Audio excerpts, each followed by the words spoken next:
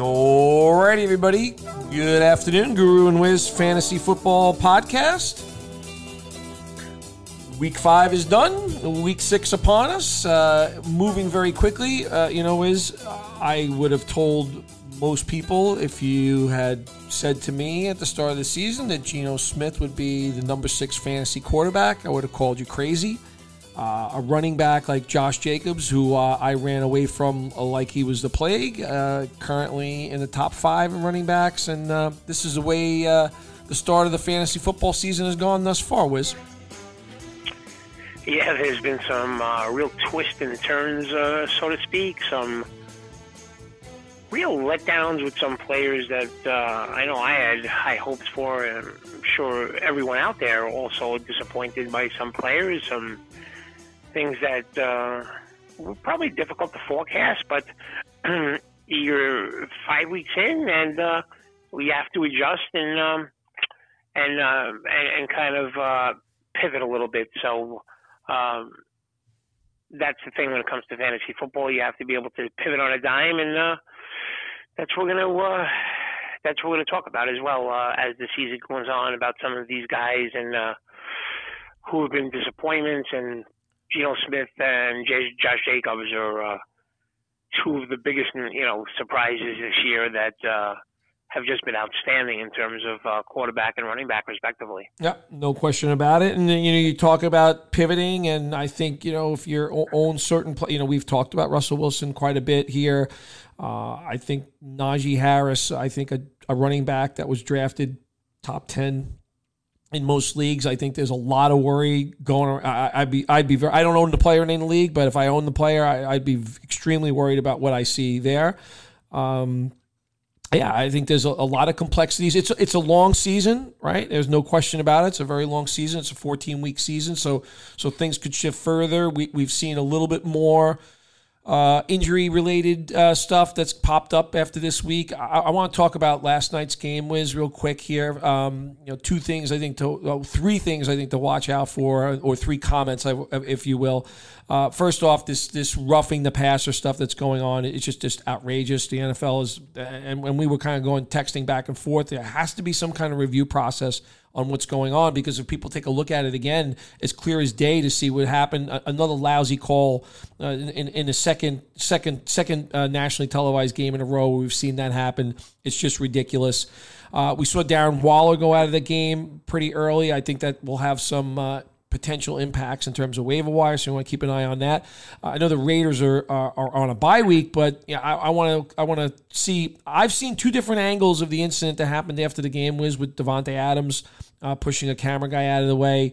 I've got an opinion. I think there's probably a bit of an overreaction, and I don't think the player is going to get suspended, but curious what you think about some of the things I just brought up. Yeah, I think I've been saying this for a while. Some of these calls, it's just random which ones they could review and which ones they can't. So I will say that these roughing penalties, these misconduct penalties need to be reviewed. And the other thing that I've been saying for the longest time is pass interference penalties need to go to the college system, where if the play is if the interference happens less than 15 yards from the line of scrimmage, it's a spot foul. If it's past 15 yards, then the penalty is a 15-yard play. I mean, some of these penalties are just game-changing plays where they're just giving a team a touchdown, and some of them are obvious interferences. Some of them are very, very close judgment calls. I just hate how crucial these penalties are, and all these other penalties are 5 yards, 10 yards. I just don't understand why a penalty can be 40 or 50 or 60 yards of penalty yardage, depending on how long the pass is. So I think all pass interferences penalties should go to the college system and should be 15 yards, because some of them are very close to if it's pass interference or not. I just think the penalty that these teams get in terms of yardage are game-changing plays, and I don't agree with that. And I think the NFL really needs to look at that in the offseason, and reviewing, to what you said, these misconduct penalties as well. Yeah. It just seems absurd. But anyway, but you go ahead. I'm curious about one thing. Well, I'm curious because I think Adams is going to get a game, and I think he deserves a game. I'm curious why you don't think he's going to get a game or deserves a game. So there's a second angle that came out after the initial one came out that when you see it, and if you're Davante Adams, I mean, the guy just comes flashing across him. And I think it was more of an instinctive reaction. You have to look. So there's an angle where he's walking, and you're looking at him from the side profile. There is another angle where you are walking behind Davante Adams, and you see this happen. And if it was me and somebody came at me like that, I'm pushing that somebody out of the way just instinctively. And it's when I look at that angle where I think he was startled and kind of shocked. And I think if you look at it from the two angles, your impression would be different. My initial impression was exactly what you said, that he's going to get a game. And when I see the second angle, I have a different opinion. Well, the thing for me is not so much the angle or what you're talking about, is the afterwards. See, when you see NFL players and they a lot of times in the end zone or on the sidelines, they'll bash into photographers all the time, and it's an accident completely, but almost all of them, almost every single one of them will stop. They'll check on the guy or a woman, depending who it is. They'll help them up. We've seen that happen over and over again. Davante Adams shoved the guy to the ground, and he was angry, and it wasn't like, oh, okay, this is not somebody who was out to harm me, or this was not an accident, and I want to check on his well-being. He shoved the guy to the ground and just kept on walking like he could care less. I agree. And what I'm saying is, he kept on walking after he realized it wasn't somebody who was a danger to him, and it was something that he shouldn't have done. Why did he just keep on walking like that? He looked. That's the big thing to me. It's not the view of it. It's what he did afterwards. Yeah, that's fair. I would just say this. Davante Adams is not a player that's caused trouble in this league before. And I think that kind of works in his favor. But I'm just highlighting that potentially we're going to be looking at a situation, and you may be right that he gets one game, but obviously it'll be looked at, and the scrutiny is there, and you'll have to potentially make preparations for that in Week 7. Yeah, it's going to be difficult. Look, I could see all outcomes. I could see nothing. I could see a fine. I could see a suspension. I think all of those outcomes are a possibility, but boy, it's going to be difficult. You give Mike Evans a game for having a skirmish on the field where he shoves Lattimore, and then the guy just shoves somebody, after the game's over, who's not a player or anything like that. He doesn't get a game. I don't know what that's going to look like, but we'll see how it plays out. But the Raiders have lots of issues, and that just tacks on to them. Oh yeah, no question about it. And I did mention we're going to be dealing with injuries, and now we're dealing with bye weeks, which makes situations a little bit more challenging for some people. 4 teams off this week: the Raiders, the Texans, the Lions, and one more. It's slipping my mind right now. I can't remember. Yeah, I don't have that in front of me. I know those 3 teams definitely. So you just want to be prepared for these things. So, let's go into some waiver wires here and potential ads. So Baker Mayfield, who maybe potentially would have been a backup quarterback for one of those quarterbacks. If Derek Carr is a guy that you're using, he's gone now. Geno Smith, to me, should not be on anybody's waiver wire. If in a 2-quarterback league, you should have that player on a roster. He's a very capable guy right now. I want to see what happens with Teddy Bridgewater / Tua Tagovailoa. And I think Kenny Pickett, Sunday was. Look, it was a hostile environment. They were behind. It wasn't his fault. The defense, was just getting rolled over. Like, I thought Kenny Pickett, in his first full NFL start, held up pretty well in Buffalo. Was. Yeah, I mean, look, the Steelers are going to stick with him no matter what. But, I mean, I agree that Geno Smith is probably the best available if he is available in your league. I'm assuming there's going to be leagues with Zach Wilson is available as well. That's another player. There's a lot of talent on that Jets offense, and they look to be clicking and playing well. So, I think if you get another start from Skylar Thompson, I don't think that's the worst pick as well. Just considering the weapons that team has on offense. So that's kind of limited with bye weeks and teams, I'm sure, in preparation for bye weeks, picking up quarterbacks maybe last week. But that kind of looks the way it is to me at quarterback this week. All right, and at running back, the biggest injury last weekend was Rashad Penny going down. Unfortunately, a player that just can't seem to stay healthy. He's going to be out for the year. Kenny Walker, the two leagues in which I own Rashad Penny, I also have Walker on my roster, so I have that benefit. I am one of these guys that does like to handcuff players, especially in a situation where you're dealing with a player who's oft injured. So he's going to be the hottest waiver wire pickup at running back. We talked a lot about Antonio Gibson's decline in usage, and Brian Robinson comes off, and not that the Washington Commanders are a good football team, but the fact of the matter is Brian Robinson's ready to take over that backfield, despite the fact that he was shot 6 weeks ago.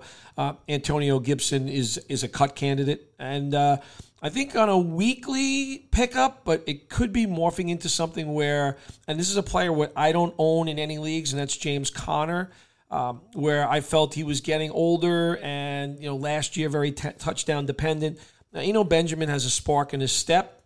He's going to be and Darrell Williams also went down in that game. So to me, that's going to be one of the hotter pickups out there, Wiz. Yeah, just to go back, what we were talking about a second ago, the Titans, the Texans, the Lions, and the Raiders are the four teams that have bye weeks this week. And yeah, Benjamin, it looks more and more they're bringing in, guys off the street to practice, see if they can make the team for the Cardinals. So that's an ominous sign that Connor is probably going to miss the week, making, Benjamin kind of a priority pickup. I'm assuming if you had Rashad Penny, or the owner who had Rashad Penny, kind of had or should have had Kenny Walker as a handcuff. So those two guys. Brian Robinson is a guy that, was drafted in a lot of leagues, and that shooting happened after most drafts. So I'm going to assume that people were able to IR the player or kept the player on their roster, for him to get back into back into the starting lineup. So those are the key guys that you mentioned. I haven't heard anything about Jonathan Taylor for this week, but Nyheim Hines, is any early stuff about him? I know he's just suffered that concussion, one of the first few plays of the game, and Deion Jackson looked good in there. So I guess if there was something about Jonathan Taylor missing again, he'd be a guy that I would be looking at. But I would say the guy, out of all the guys that most likely available, Benjamin seems to be the priority pickup. All right, good stuff. So why don't you take us out at wide receiver? Yeah, wide receiver. I mean, some of these injuries are just, really, really piling up. Mike Thomas has missed some time, and now Chris Olave as well. So, the passing attack hasn't been great with the Saints, but you may see some of those other guys who've, been off to a slow start, a start on the bench, getting in there for the Saints, depending on which guy they use. I think Marquez Valdes-Scantling became more prominent in the Chiefs' offense, so that would be a player that I think I'd be looking at if he was available. And then as far as some of these other guys go, it just seems like with a lot of these teams, it's very, very hit or miss with who gets the playing time, who takes advantage of it. So wide receiver, I think, is very difficult to forecast, but I think you want to be part, obviously, of the Chiefs' offense. And my break the slate guy, Khalil Shakir, of last week on the gambling wagering show that we did, I talked about him, and he played well. So he looks like he's going forward. He's going to be a player that I think people should keep their eye on and somebody that you should be looking to pick up as well. Yeah, I was going to mention if McKenzie is out again, Shakir. We liked that player last week, and he definitely showed up. I know in the past Darius Slayton has had a rapport with Daniel Jones. Not that the Giants are throwing the ball all over the lot, but a situation that I think is worth monitoring is what I would say. Rondell Moore gets the benefit of another game, of course, without DeAndre Hopkins, and he's running a lot more routes, and he was pretty active in that football game. I think they have to find more creative ways to get him the football. They did a better job of it this past week. Alec Pierce has kind of surprised me. Well, he's not surprised me thinking that he would pop up. It's what's his name is Paris Campbell has been just so awful. So Pierce has really stepped in and taken up that second receiving spot behind Pittman, and a guy who's very low ownership, but he's got 3 games in a row over 80 yards receiving. I think that's getting tough to ignore. And Wiz, I'm at the point I own Chase Claypool in one league. That might be 0 leagues after this week because I'm kind of tired of the players' act. But George Pickens, to me, who's rostered in probably about 50% of leagues, to me, he has definitely become the second option in his offense, and it's clear to me that Kenny Pickett has an affinity for that player. So those are the players that I thought I should mention as well. Yeah, some of those guys I didn't mention because I just assumed that Pickens after several good games is rostered, but certainly. He's a player that you should be looking at a priority pick up a wide receiver if he's not. I don't know what the heck you're doing with Chase Claypool still on any teams. He's just I can't watch him at all anymore. But I think you have to really pay attention to who's going to be playing this week and who's not going to be playing, because you'd love to have somebody in that Bills Kansas City game that's going to be playing this week, and Shakir, if he's going to get the start, is someone to keep your eye on for sure. Yeah, no question. Moving to tight end, Wiz. I'm a frustrated Dalton Schultz owner in a couple of leagues. He looks like he got hurt again with his PCL. That's a situation that needs monitoring. I had mentioned last week that Daniel Bellinger was starting to come around for the Giants. He scored a touchdown this past week. He's a player that's going to be on a lot of waiver wires. Hunter Henry, 2 weeks in a row, 5 targets in that offense. He definitely benefited from Jonnu Smith being out. He's too good a player. They got to find a way to use him. But I think that's something to monitor as well.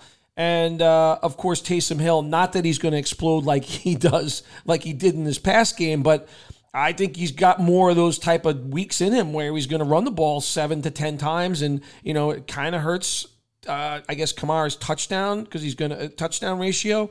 But Taysom Hill looks like he wants to stick around and make noise in the fantasy season as we move ahead, Wiz. Yeah, I think when the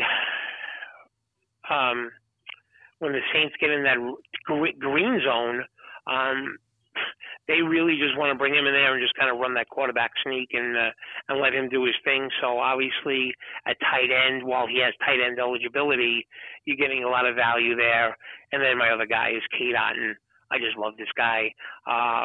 He was my other break the slate guy. I think he had 6 or 7 targets, and the only one he missed was a tight end screen that may have been a walk-in touchdown, ironically. But he played well. And when it comes to guys like Brady and Rodgers, like once they start showing confidence in you and they have your trust, it really could start to snowball quickly in a big way for them in terms of fantasy value. And he's just a guy that, to me, when you're looking at your opposition to be Kyle Rudolph and Cameron Brate, who is coming off that brutal concussion, he's just somebody that you want to have in that offense with Brady. Yep, I don't disagree. Brady loves throwing to his tight end, so no question about that. No question about it.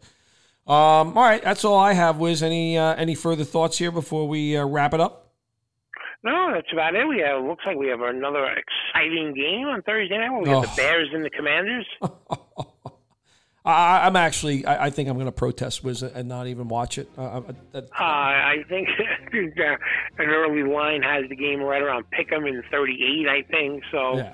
Who the heck knows with this stuff? But we'll have to see what happens. Yeah. All right, good stuff. Guru and Wiz Fantasy Football Podcast, Spotify, Apple Podcasts, and SoundCloud.